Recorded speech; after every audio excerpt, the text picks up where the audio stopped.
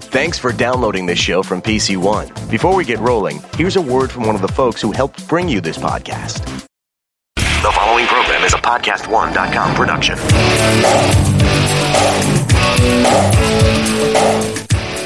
I'm so glad to have you here on the Clark Howard Show, where it's all about you and your wallet. I want you to be empowered with knowledge so you can keep more of what you make. A lot of empowerment at Clark.com.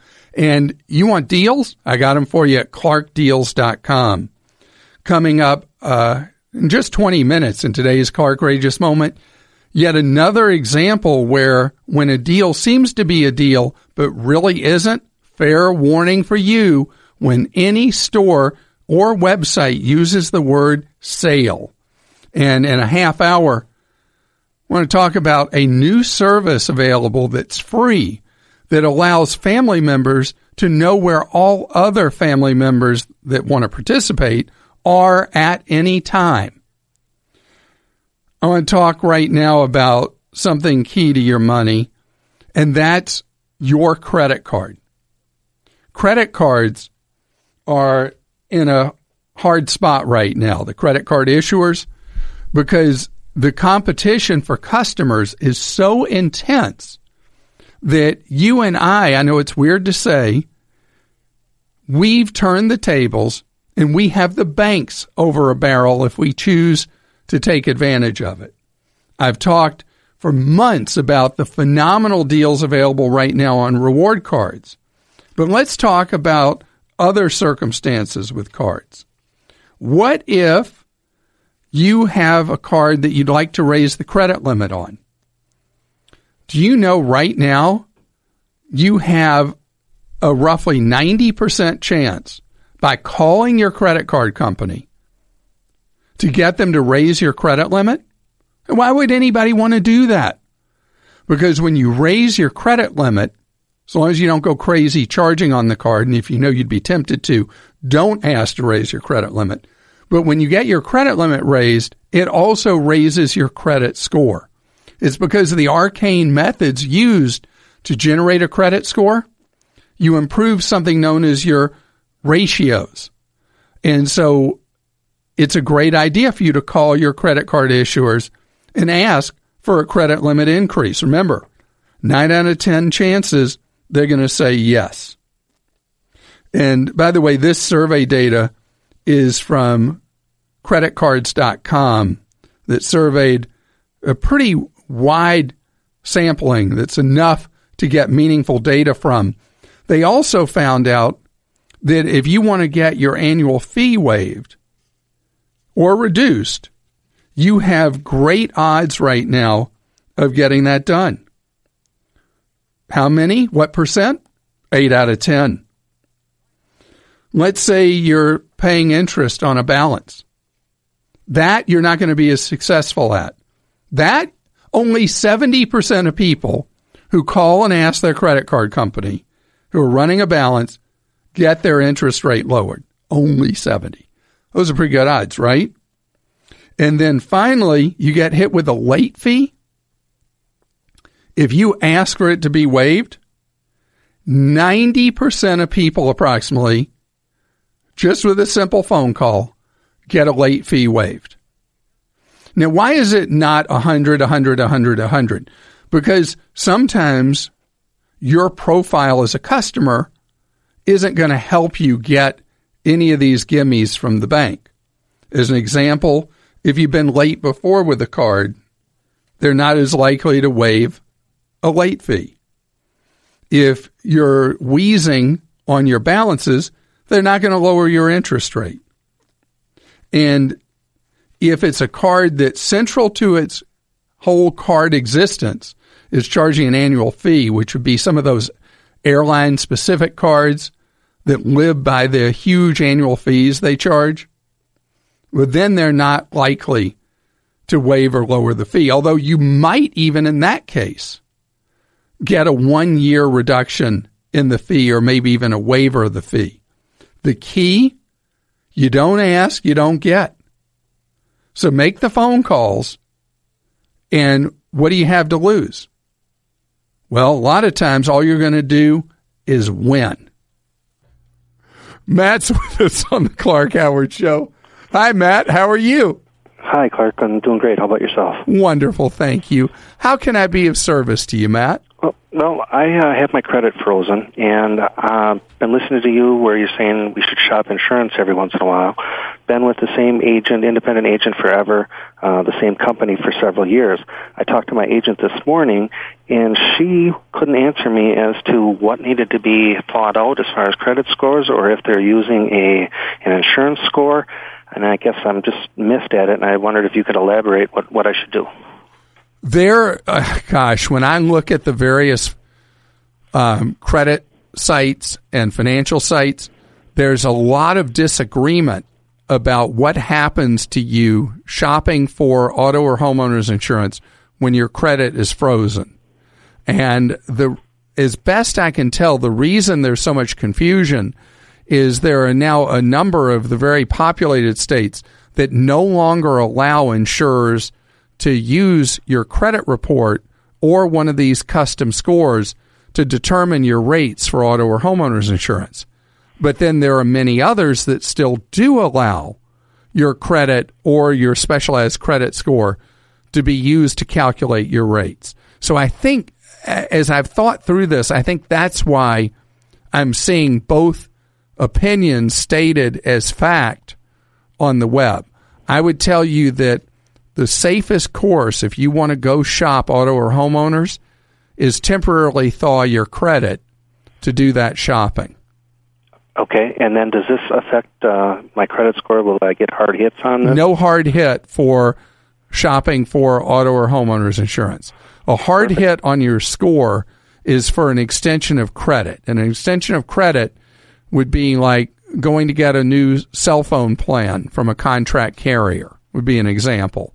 Applying for, obviously, for a credit card or instant credit, a car loan or mortgage. So where somebody is extending credit. Oh, here's another example. If you decide to sign up with a cable company or Dish Network or DirecTV, they'll run your credit. And you'd have to thaw for that, and that would be considered to be a hard inquiry on your credit. Okay. So but insurance would not be. Insurance would be what's known as a soft inquiry and would not lower your credit score. So how long should I thaw it to leave myself vulnerable? Well, if you're going to put your mind to it and do your shopping in a relatively short period of time for auto or homeowners, usually a 2-week period will be sufficient. Perfect. And do you live in a state where thaws are free, or do you have to pay for thaws? I have to pay $10, but it's worth it. You're going to have to pay $30, though. I'll have to pay $30, but it's worth it. Okay. Well, I'm so glad you're protecting your credit. And yes, it is one of those things that is real unfortunate, is with the system for applying for so many things. Now, your credit is drawn on or checked, and the credit freeze, occasionally you'll have to go through the steps like Matt to thaw it, but the peace of mind of having credit frozen is fantastic. Mason is with us on the Clark Howard Show. Hi, Mason. Hey, how you doing, Clark? Great, thank you. You have a warning for your fellow listener, don't you? Oh, yes, I do. Let me hear. Okay, well, especially if you're elderly. What happens is, the timing of this is really crazy, too. What happens is, I went to visit my mother. She's 69, getting ready to turn 70. And well, happy birthday to her. Well, that's all right. Thank you very much. And what happened was, my mother told me that she received a call out of the blue, unsolicited. All right, that said somebody is breaking into your computer and using your information. I need you to go to your computer and work this out. So they were actually predicting the future because they were the ones that were going to mess with your mom's computer, correct? That's right. That's right. So I'm sitting here trying to be cool about it and everything, so I don't cause it a panic. But guess what? My niece, she's 10 years old. She stays with my mother.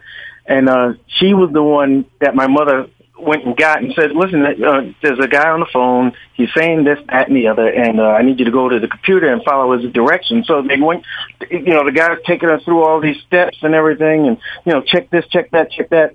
Of course, he gets down to the business of we're going to need your Social Security card. We're going to need to use your bank card. And my mother is questioning this, but she gives up the information anyway. No. Because you know what happens with elderly. Sure. They're stuck in the 70s and 80s thinking everything is still done by phone and it's okay.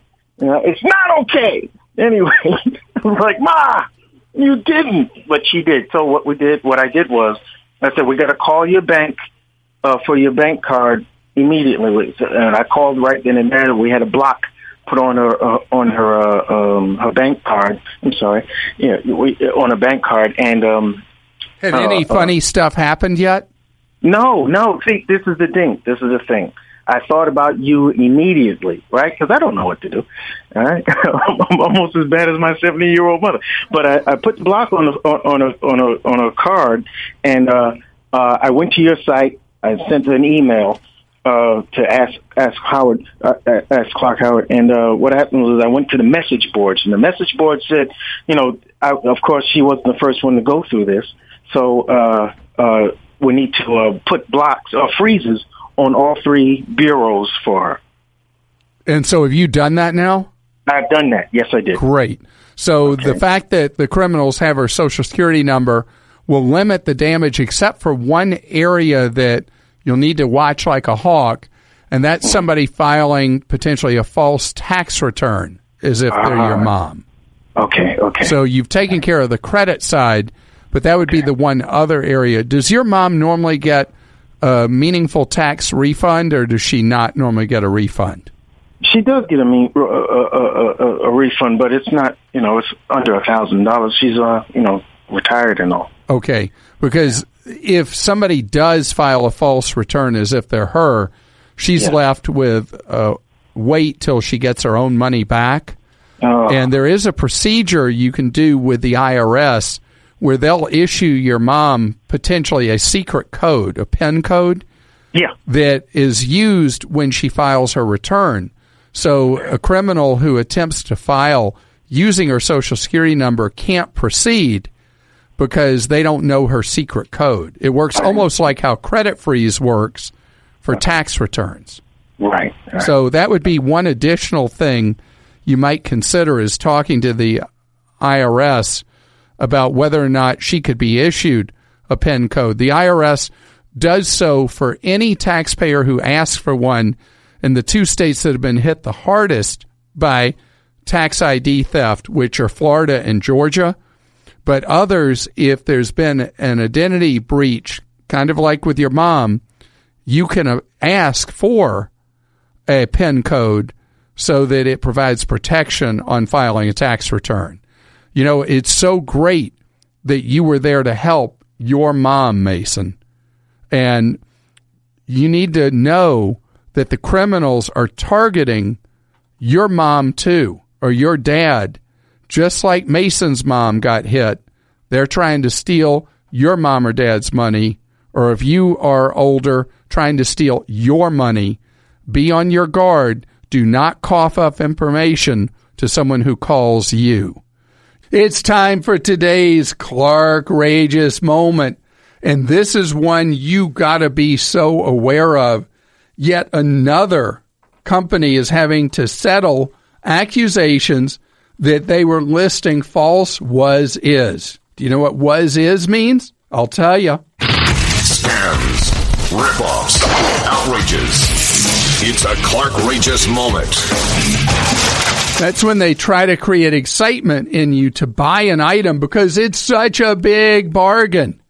And I think how many retailers in the last year have been fined for this or been sanctioned for it.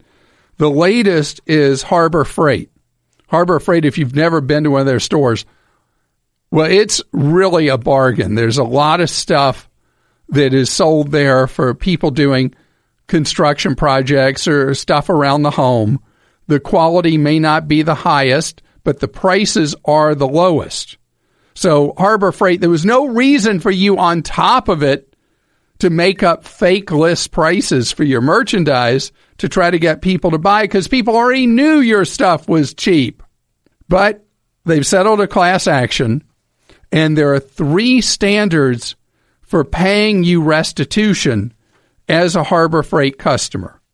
People that are obsessed with receipts and can submit them will receive a significant rebate either in cash back or even more if you're willing to take a Harbor Freight gift card. If you have credit or debit card statements, you get back a smaller amount, and if you keep no records at all, you just claim and you'll get a $10 Harbor Freight gift card.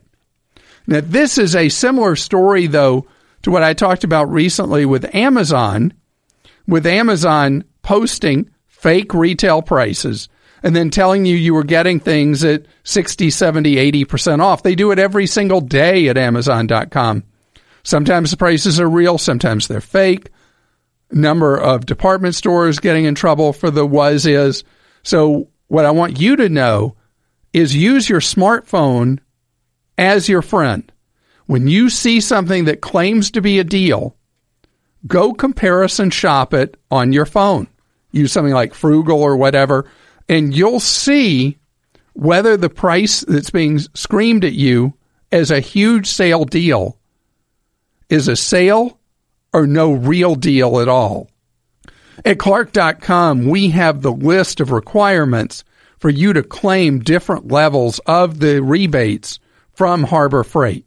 If you're wondering how to get the funding needed to run a small business today, Kabbage has the answer.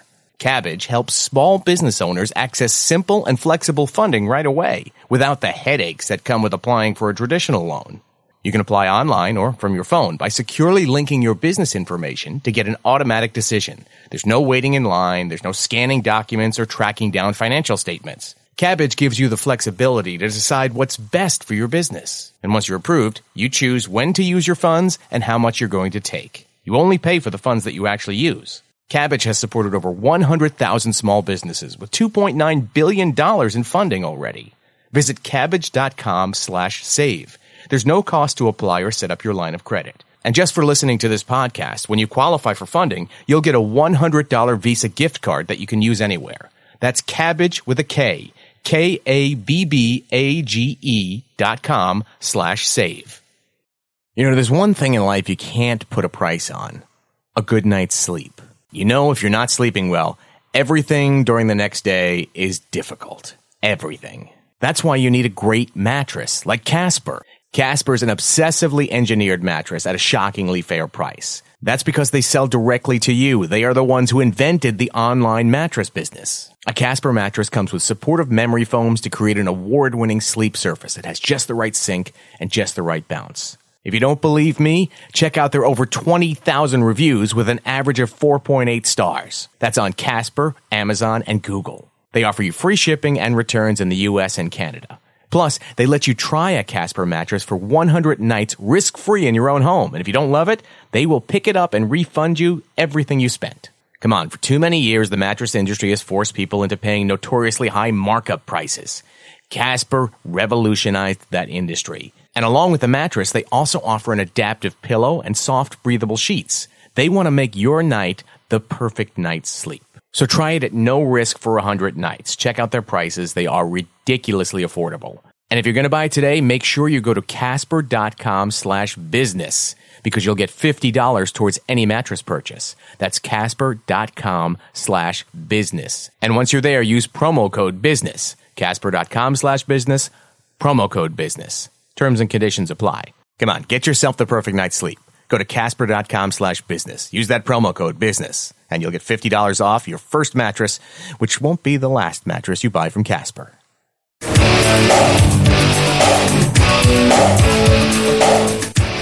It's great that you're here with us on the Clark Howard Show, where it's about you learning ways to save more and spend less, and don't let anyone ever rip you off. Clark.com is our website. When you have questions for me, Clark.com/ask. And I ask you this. Do you know that we answer calls off the air 9 hours each weekday? and it's a free service of the show for nearly the last 25 years where you can talk with a member of Team Clark.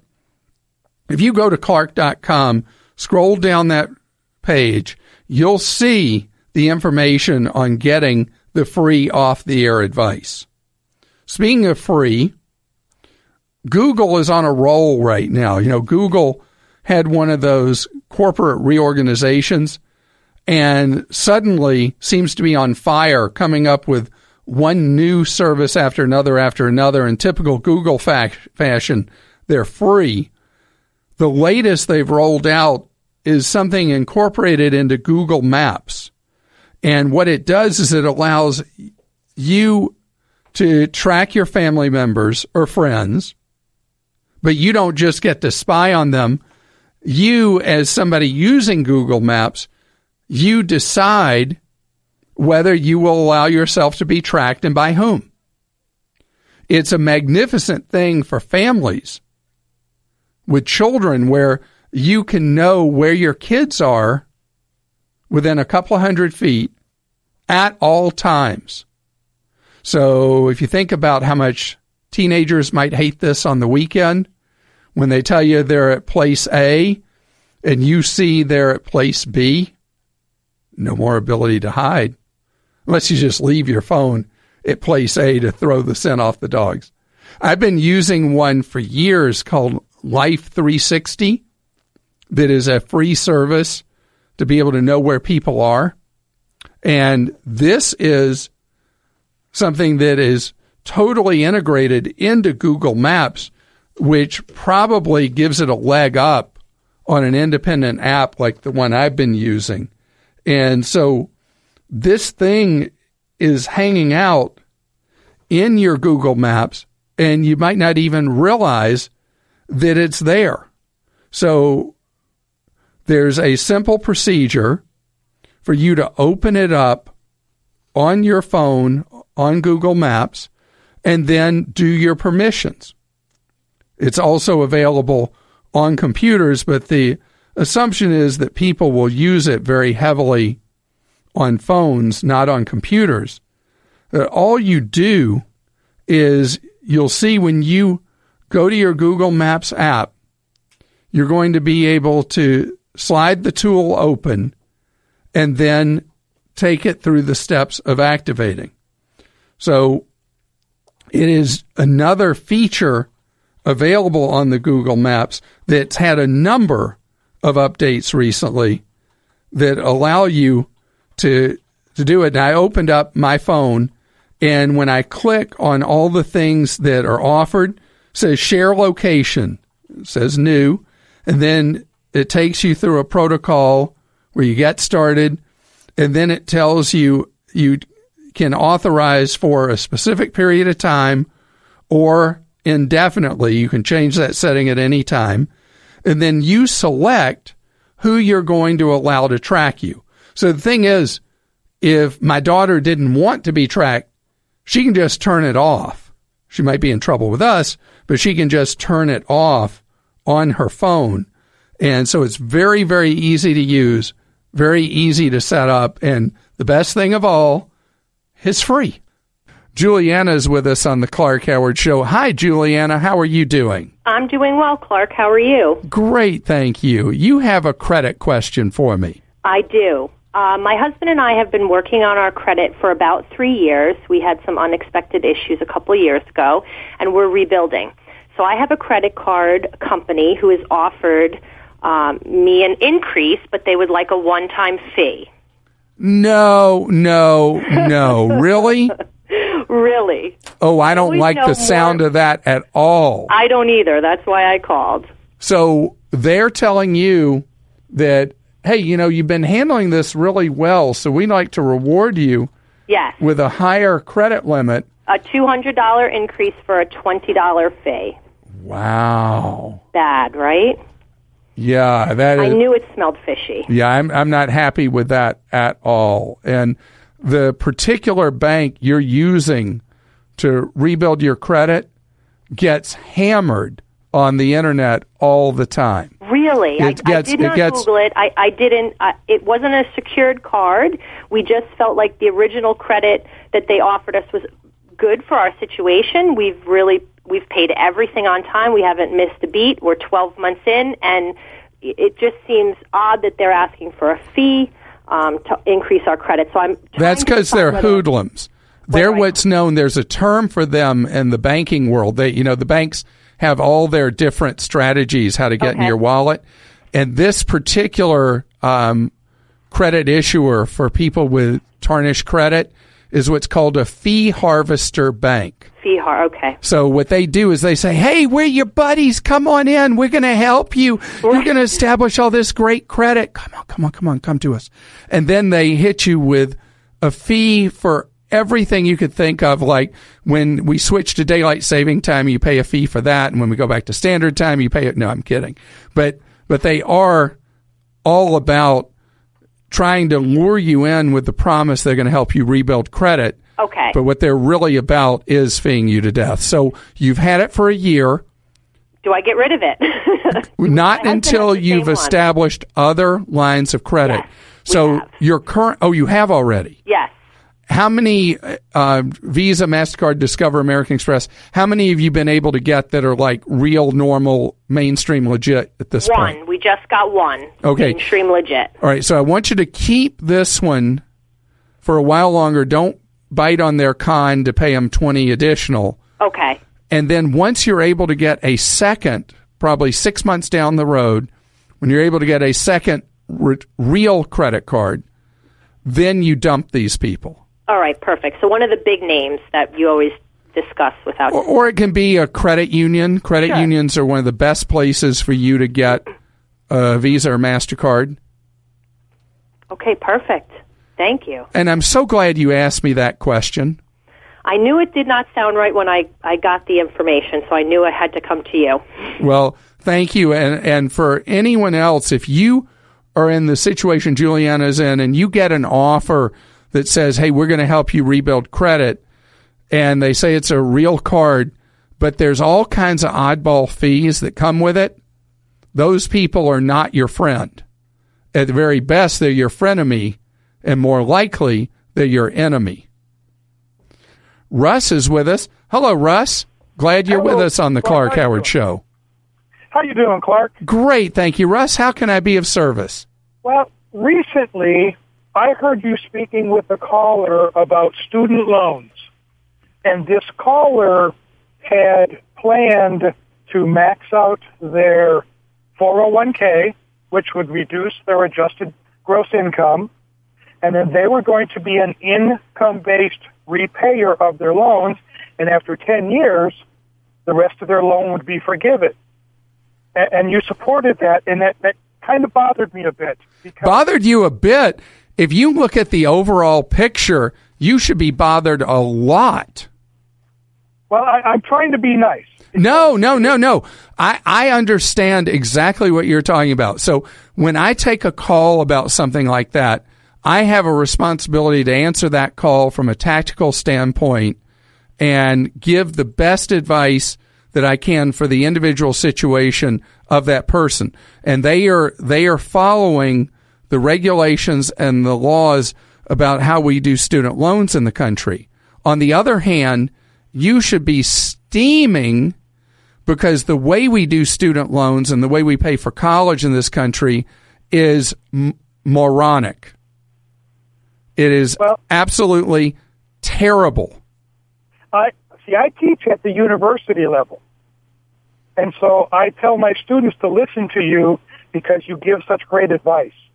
And I thought, I don't want my students 10 years down the road thinking they could skip out on their student loans and have the taxpayers have to cover their difference. So that is, you were bringing up the ethical dilemma of the bind that I'm put in because of the way we do student loans in the U.S. See, we allow this spigot to be turned on with unlimited sums of money. I mean, once you hit graduate level, it is literally unlimited what people can borrow with a taxpayer guarantee. And so we allow them to borrow all this money, and then in turn, depending on what profession they go into, we can say, oh, we were just kidding. You don't have to pay that money back. And then all the rest of us, as U.S. taxpayers, end up paying for that person, the lion's share of that person's college. I get it. Okay, I appreciate you clearing that up. So what would you do? You teach in a university. How would you handle the college affordability thing? Because after you answer, I'll tell you what I would do. I've already spoke with my students, and most of my students are adult learners. And so I tell them not to borrow a single penny for school. Find a way to take it, find a way to make it happen, even if it is one class at a time. I tell them, do not walk out of this institution with student loan debt, because that will sit on your head forever. Oh, Russ, I love what you said, and I support what you said 100%. Right now, we're going to go to your questions you posted for me at clarkhoward.com. We call them Ask Clark. And who do you have an Ask Clark from, Joel? Clark, first question is from Van. He says, Clark, I need your advice on finding a good work-from-home job. Well, work at home is something that goes through cycles and seems to be a real common question again today. Most work-at-home, quote-unquote, opportunities are frauds or scams or ripoffs. To be very, very careful in this area. Anytime you see one, like I see routinely at freeway exits where people put up those little signs, those 11 by 14 signs, say earn $200 to $400 a week in your spare time, right. Not happening. So be careful with anything where someone says you're going to make big money working part-time or from home. Reality, most of us will earn minimal amounts of money working from home. You can earn money at home, but it will be a supplement to your income, not a big dollar return. I have a guide to what we've been able, as best we can determine, are a list of legit work-at-home opportunities that we have for you at clarkhoward.com, where you posted the question for me.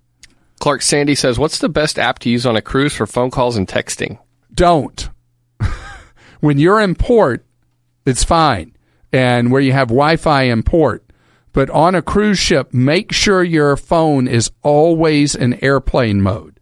If your phone is active, and particularly you make any calls or receive any calls on a cruise, the charges you'll face will be hundreds or thousands of dollars. But when you're in port, Wi-Fi is widely available. I've been on enough cruises, I can tell you, the second you walk off a ship, there are plenty of places that have Wi-Fi available. Use one of the texting apps. There are many available on your smartphone, and you can use a service like Skype or any of the others to make your calls for free.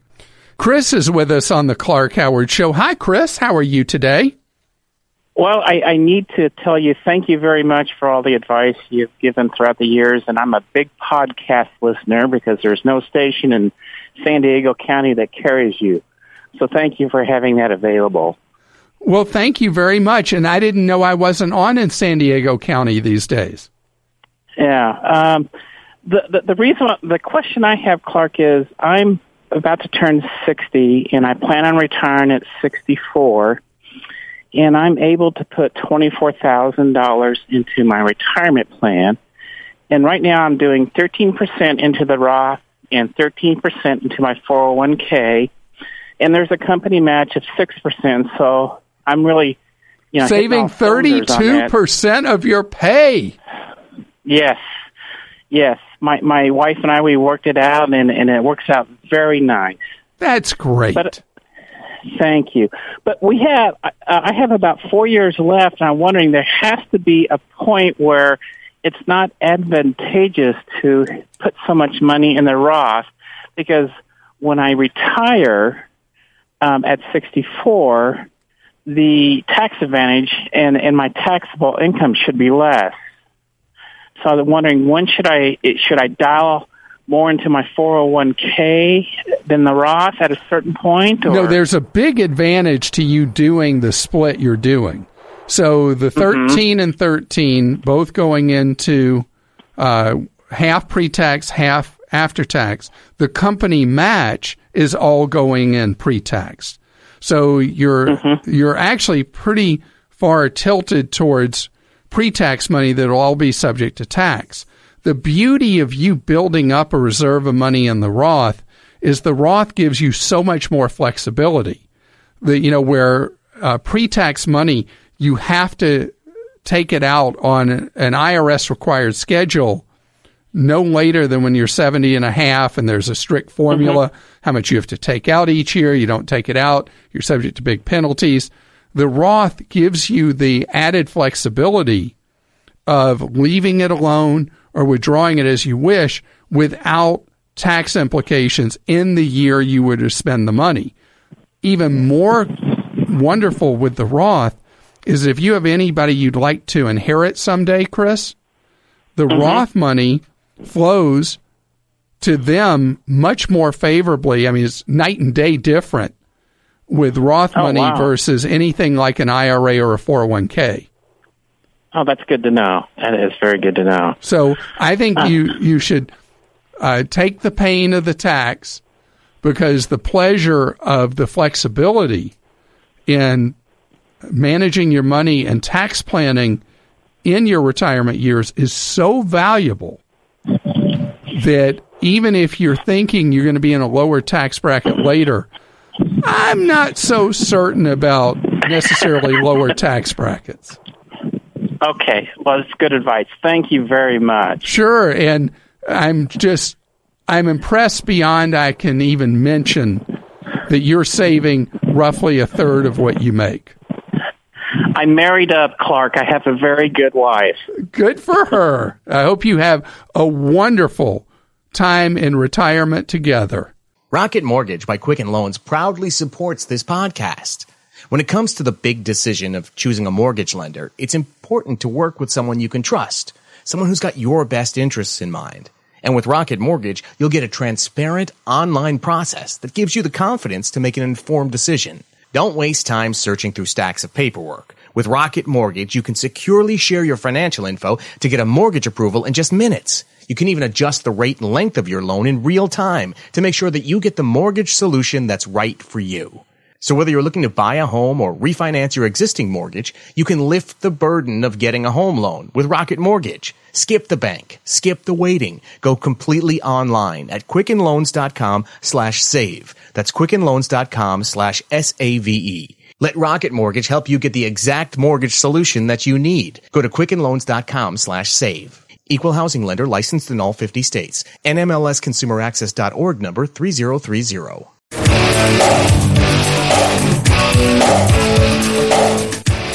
It's great to have you here on the Clark Howard Show, where it's about you learning ways to keep more of what you make.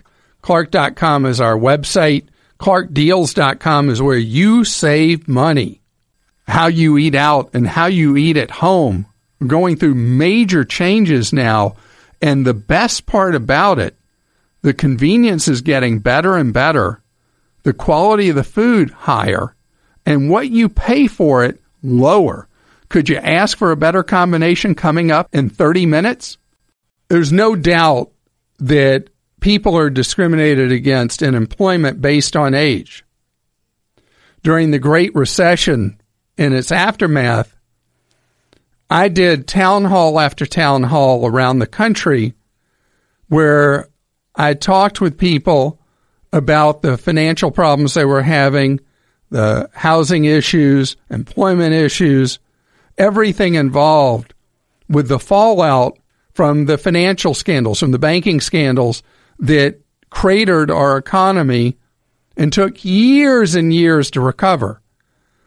And there's always been talk about how older workers are mistreated by employers. And it was always like, oh, maybe here or there were occasional problems that you could prove. But what became clear as day to me through the Great Recession and its aftermath is that when I was speaking to audiences and I was hearing desperation about long periods of unemployment or underemployment, overwhelmingly, the people I was seeing, hearing from, were people that were older. It was not an odd occurrence. It was the reality. And it brought me face to face with how much either subtle or all out discrimination there is against people as they get older in the workforce.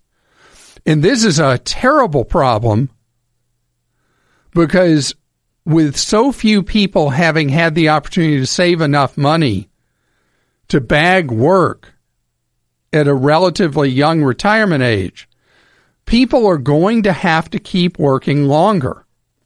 So if an employer you've been with a long time rewards your loyalty by declaring you surplus and sends you out the door, it is going to be tough for you to find an equivalent job in terms of pay and the conditions you work in and all that. It's just flat out true. So I've come to a realization of a couple of things. Number one, treat age 45 as time for Act 2, even if you feel very comfortable and valued where you work. Because 45 seems to be the tipping point when people just don't care about you as much. So, the Boy Scout motto, be prepared, right? What do I want you to do? I'd like you to look around at what interests you that's a skill that you don't have. And I want you to have it in your hip pocket. I want you to get off the sofa and take the hours you would have watched TV and go to school part-time and pick up another skill. And you may find that the job prospects are so good with that other skill that you decide it's time for Act 2. And even though you're comfortable where you are, it's time for you to get a new lease on life. An example of this would be there's so many things in medical and in tech where the demand for jobs is so strong, for people is so strong, that if you go back and you get some training or education, you then have a marketable skill you did not have before. You have your years of experience, and you jump before later you're pushed. And if you are too late in the game, and wouldn't it have been nice if you heard this advice from me years ago, and your employer has declared you surplus and pushed you out, and you can't find another opportunity that's equivalent? I believe you become your own employer. You become your own boss and use the knowledge and experience and years you've had to your advantage to create success as a self-employed individual or in your own business.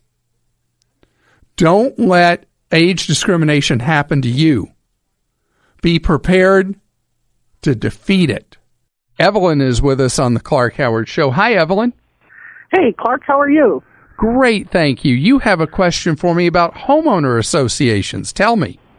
Yeah, well, I live in a house currently, but I want to downsize, a couple of kids in college, and want to reduce the expenses. And I'm just sort of terrified of what I'll get into, one, just because of homeowner associations. But on the flip side, I'm hearing that a lot of foreclosures are really the result of people not paying their fees.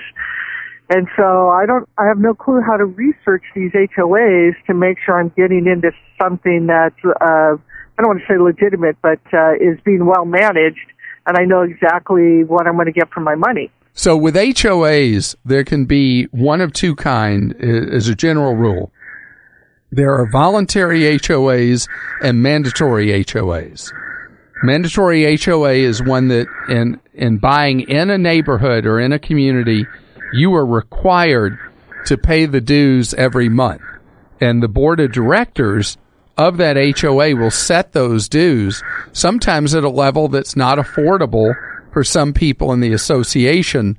And that's why occasionally, Evelyn, there will be people that will be foreclosed on by the homeowners association. But I will tell you, foreclosures by a homeowners association are extremely rare. Do you want to know the advantage? Could I tell you an advantage of one? Sure. Okay, so this is why there are lots of people who gravitate to mandatory homeowners association communities. It eliminates the oops of somebody on your street or next door doing things that lower the property value of your home. Mandatory homeowners associations sometimes have architectural rules and requirements of how you live in that community that will be very strict and are enforced very ardently. I mean, they're all over you about what lawn you have, anything you want to do to the outside of your house, you have to ask permission for and all that. So some people look at them as a defense on the value of their home. Right. So what about in terms of like condominiums and townhomes? So because that's, you don't really own the whole entire house, but right. They're going to take care of, I think the condominiums tend to take care of everything outside, whereas a townhouse, house, you want a little bit of the property around you, but then they take care of everything else. So with townhomes, a townhome can be a true condominium community, even though they're townhomes, okay. Or it can be what's known as fee simple, where there's maybe a little yard that's yours in the front and the back. The entire dwelling is your responsibility, but there may be a common area fee, much like you'd have in a mandatory homeowners association or a gated community, where you all share the cost of common area lighting, common area amenities, the common area roads, driveways, all that stuff. And with any of these things, you give up some freedom in return for having things that you don't have to worry about. So it's not like if you go into a condominium, a townhome, or a mandatory homeowners association community, it's not like everything about it is a negative. Right, but how do you find out what's in the HOA so that you know, as I start looking for places, how do you find out a good association from a bad association and what's in the requirements? Okay, so the association, what most people look at as good or bad is how are the reserves of the association. Okay. You generally want to see a 5-year plan or 10-year plan from the association where they have put out a schedule for their membership and made available to potential buyers in the community. What are the maintenance things that are going to be taken care of over the years, and how are they going to be paid for? And then the big thing, what reserves does the association have to cover the unexpected and also the expected, the things that are planned for on the long-range plan? If you're looking at an association, looking at a community, and they basically have no reserves, or there's no good governance plan showing what improvements are going to be done over the years, how much they're approximately going to cost, and how they're going to be paid for, if you don't see things like that, you could be sitting on a time bomb where you buy into a community and then you get hit with the dreaded special assessment that could be for an enormous amount of money. So contacting the association and checking out their public information or semi-public information is the key to protecting you from a big bill you didn't anticipate, problems you didn't expect. Follow me at facebook.com/Clark Howard. Our web address, clark.com. When you got a question for me, go clark.com/ask. Mike is with us. Hello, Mike. How are you today? I'm doing well, Clark. Thank you for taking my call. Certainly. How can I be of service to you, Mike? My question is for a trip to Cancun. Wondering the best way to get the most cost-effective upgrade for a room? Do I book? I'm looking at various sites. It appears that bookit.com is giving me the best rates as so far, with airfare included for an all-inclusive to one of the Jade resorts in Cancun. And is it better for me to go ahead and upgrade the room through the website, or to try to do that once I arrive in Cancun at the desk? So the deal when you get to a resort location in Mexico, and this has always been true in Mexico and also true many other places, the person at the front desk has more to do with what caliber of room you're in than anybody else or any website. There's no substitute for what happens at that front desk as to where you end up. Even within a category, there's variation in the quality of the rooms. The rooms may be the same. The views could be different. The positioning in the resort could be different. And so what I think is really key is spend some time on TripAdvisor. Have you been on TripAdvisor yet? Yes, I have. So have you seen where people drill down, they say, hey, you really want to be on this building or this floor or this room or this angle or this view? Are you seeing those kind of reviews? I am. So when you get to the desk, just be as friendly as you can, not fakey, but friendly, and ask as you're going through the process, hey, is there any chance I could be in blah, blah, blah building, or whatever it is that you're seeing people post is the best place to be. And booking in advance, whatever booking engine you use, whatever source you use, is not really going to make the biggest difference at a resort as much as that individual that you're standing in front of at that time when you've come off your plane and you're checking in. I've seen that over the years. You know, I spend a ridiculous number of nights each year in hotels, and I've learned no matter what my booking is, that person is the key pivot on what kind of accommodation I ultimately end up with. So how much extra are you having to pay on, you were talking about Book It, how much extra are you paying for the room category upgrade for the time of your trip? The trip is the second week of May, and it's for 5 nights, and they go from a garden view to a direct beach access room. Those type of differences, looking at about $100 to $150 per night. Wow. For 2 people, and that is the all-inclusive. So for me, I know this is terrible. I always, at any resort, I always accept the lowest category being offered. And, May is past peak season. If you're a gambler like me and you go garden view, you've got so much chance that when you get there, you'll get upgraded for free. There's a chance you won't, but it's a chance I'm always willing to take, especially looking at the parking lot if I have to. You got a question for me? You can post it to an Ask Clark on Clark.com, and then we take them right here on the air. And Joel, who's the first Ask Clark you got? Clark Deborah says, I'm going to Europe, and I'd like to know what you recommend for keeping my credit cards and passport secure. Wow, this one's tough. All right, so what I do is I keep one credit card, and in the case of Europe, some euros or pounds in my pocket, and any others are in a pouch that I wear around my neck that's like a money belt, but a money pouch. I find that's more secure than a money belt. My passport, I make a photocopy of, and I carry my photocopy with me. The passport itself is locked in the safe in my room. Passports, American passports, carry enormous value in Europe and really around the world. And people put a high premium on being able to steal those. I don't like to carry one with me. Some third world countries, you have to have it on your person. But again, then it's in my money pouch as well around my neck. Now, your life's not worth it if somebody is going to be violent with you, but otherwise, it's the safest place to keep it.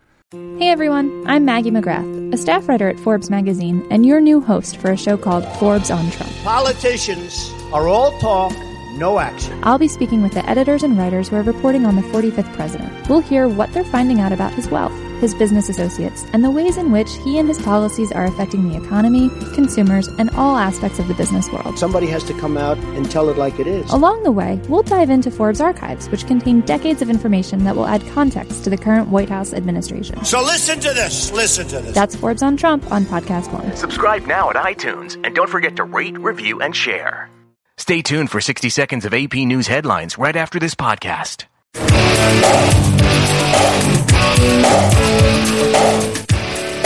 I'm so glad you've joined us here on the Clark Howard Show, where it's about you and your wallet. And what we're going to talk about now is specifically your wallet, big changes happening, and how you and I eat. Clark.com is our website, our deal site. I love what we're doing with our deal site, clarkdeals.com.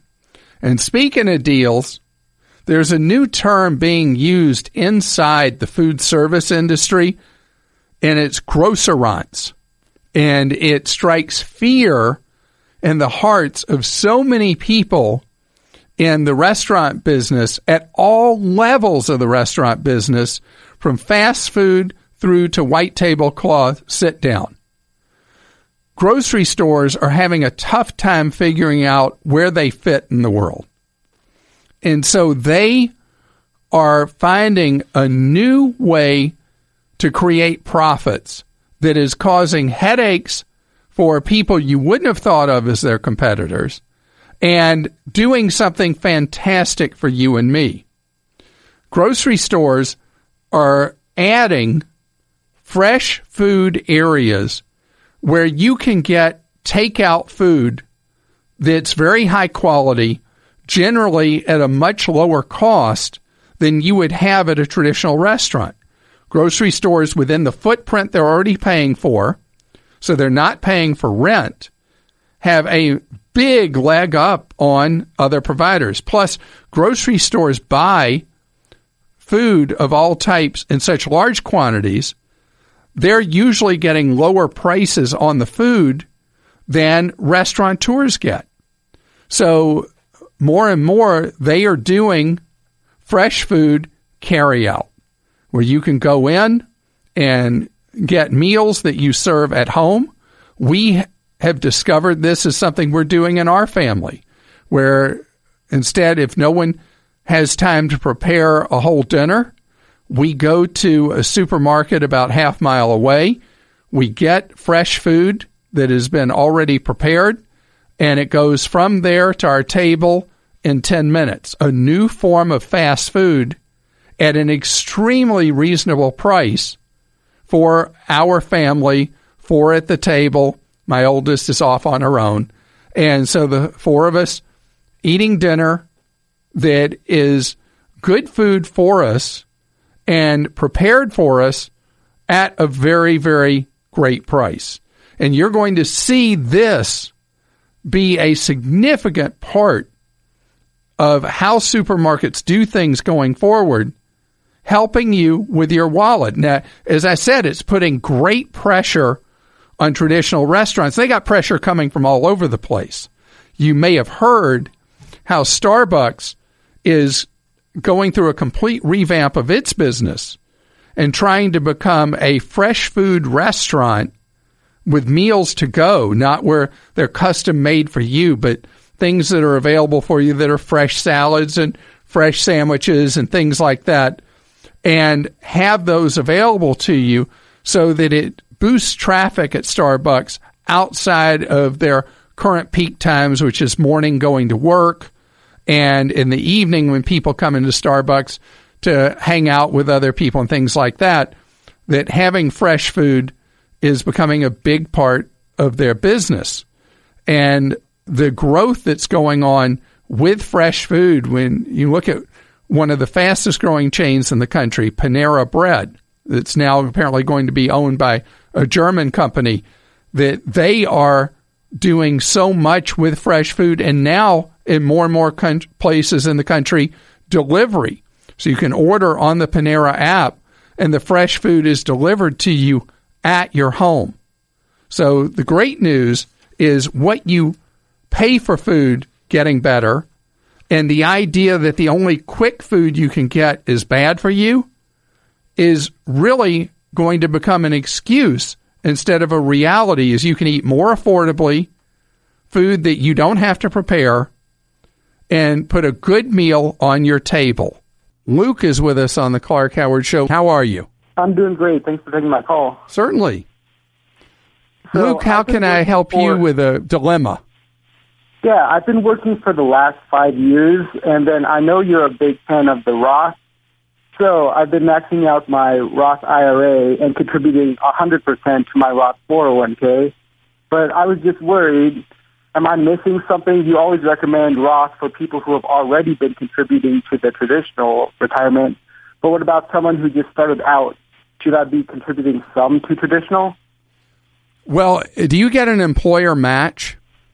Yeah, they'll match the first 5%, 100%. All right, so that 5% employer match is like a traditional 401k contribution. So you're already doing both by virtue of the company match. So that money goes in pre-tax and ultimately will be taxed as if you were doing a traditional 401k, plus you have your Roth 401k that will never be taxed. But the ways you make the decision, all right, a couple of things. How old are you? 27. At 27, almost with certainty, you're better off doing the Roth 401k and not doing anything in a traditional 401k, because the value of you having that money compound over the decades and then be spent tax-free in retirement is so valuable, where if you put in pre-tax dollars, you're creating a tax time bomb eventually, and that every last penny in there, plus everything that grows over the decades, is all going to be taxed in retirement. Who knows what tax rate? Now, can I give you an exception? Sure. If you are making huge money in your job, huge money, and what do you think I would consider to be huge money that would change the answer? Above 150K? How about above 250K? Oh, wow. Because it puts you in a tax bracket so high that you have a decent shot that in retirement you might be in a lower tax bracket than you would be in now.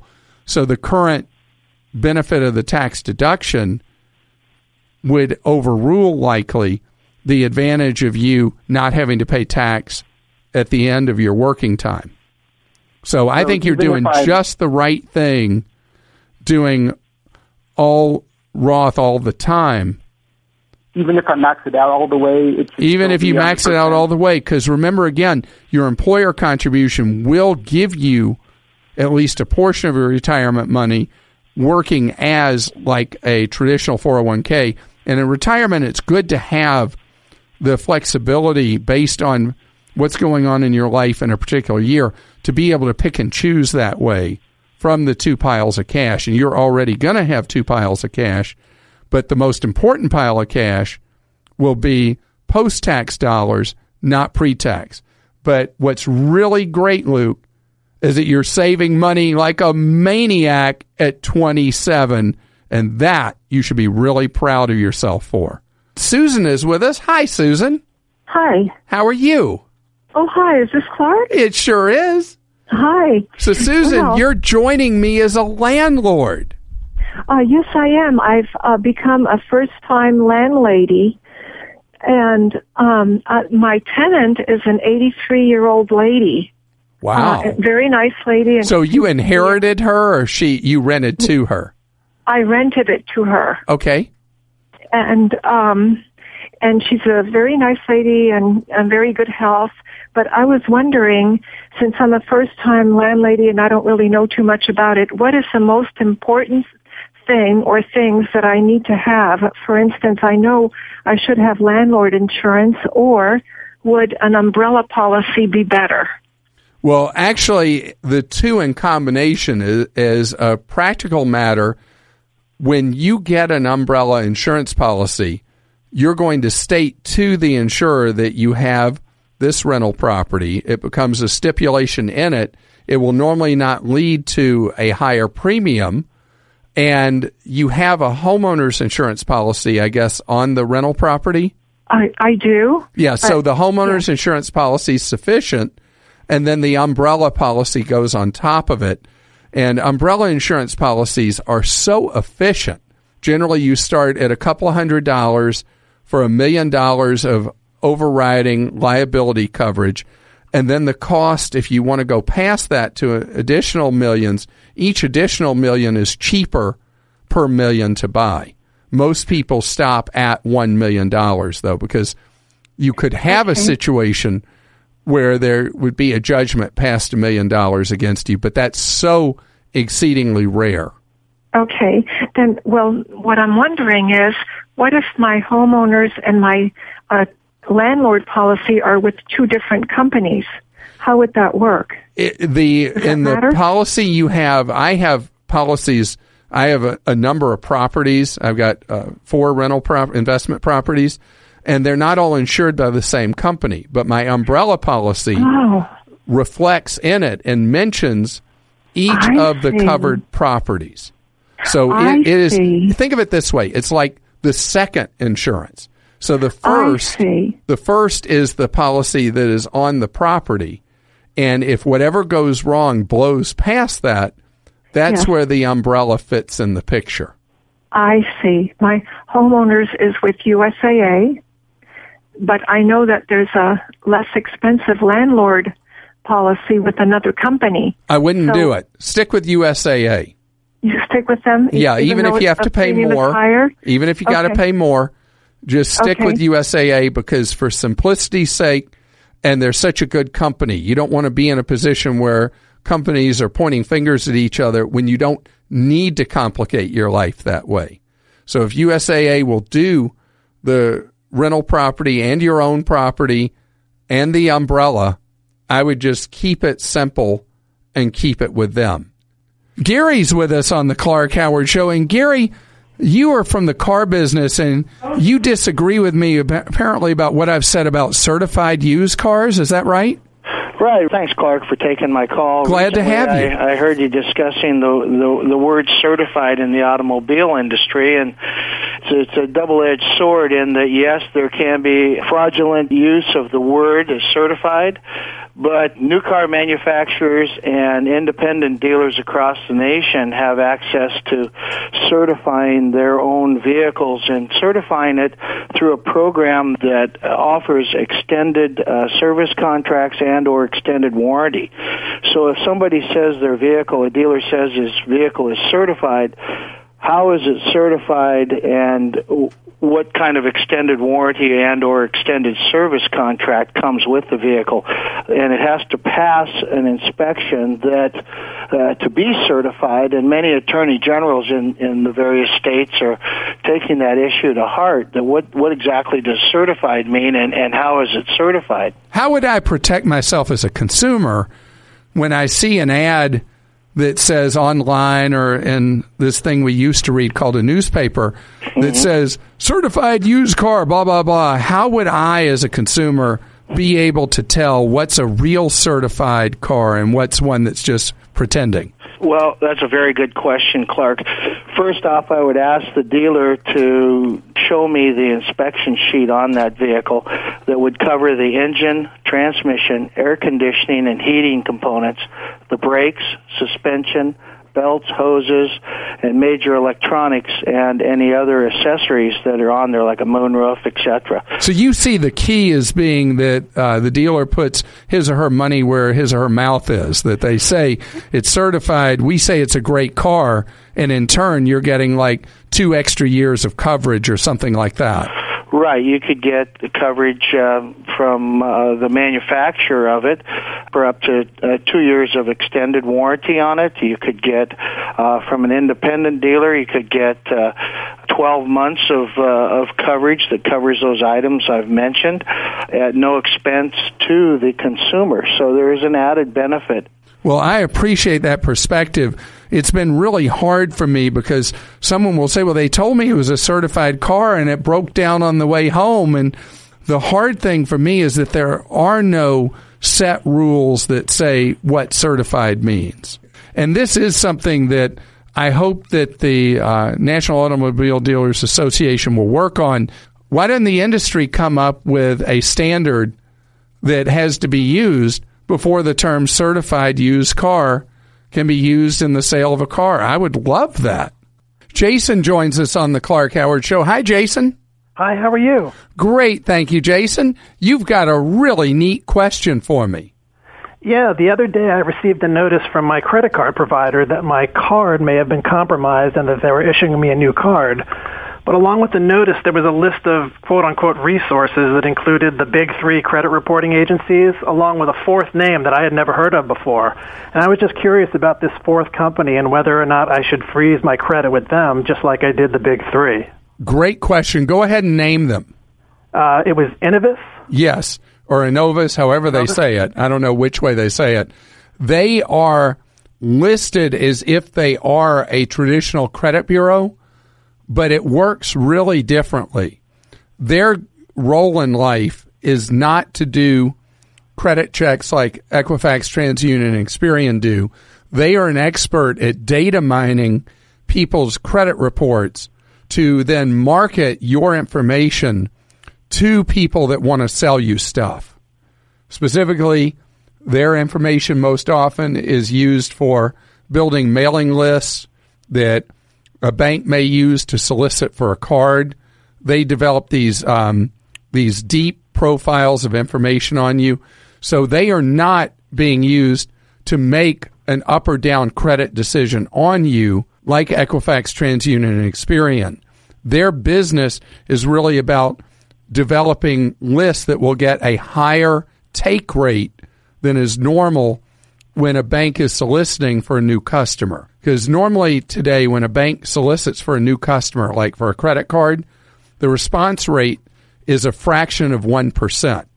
So the holy grail in that business is to come up with a better way to target mailing lists so they get a much higher take. So as far as worrying about Innovis or Innovis, however you say it, no reason really to worry about them or think about them the same way you would Experian, TransUnion, or Equifax. And I have not come up with a reason to go through credit freeze with them, even if your credit's frozen with the other three. I may learn information in the future, Jason, that gets me to change my mind on that. Okay, great. So are you someone who's already frozen your credit? I have. How difficult was it for you? Oh, it was an easy process. Ever been a hassle for you having to thaw? No. Usually that's relatively easy as well. Isn't that true? I encourage people to follow Jason and me into Credit Freeze Land. Makes your life a whole lot easier. Thanks for listening to the Clark Howard Podcast. Download new episodes every Monday through Friday at podcastone.com. That's podcastone.com. Hi, I'm Clay Smith, host of Fully Booked by Kirkus Reviews, the podcast for book lovers interested in interviews with best-selling authors, insider scoop on the hottest releases, reading ideas for book clubs and bibliophiles, and even tips about which books to skip altogether. So be sure to download new episodes of Fully Booked by Kirkus Reviews every Tuesday. You can get it on the Podcast One app, or you can subscribe on iTunes, and don't forget to rate, review, and share.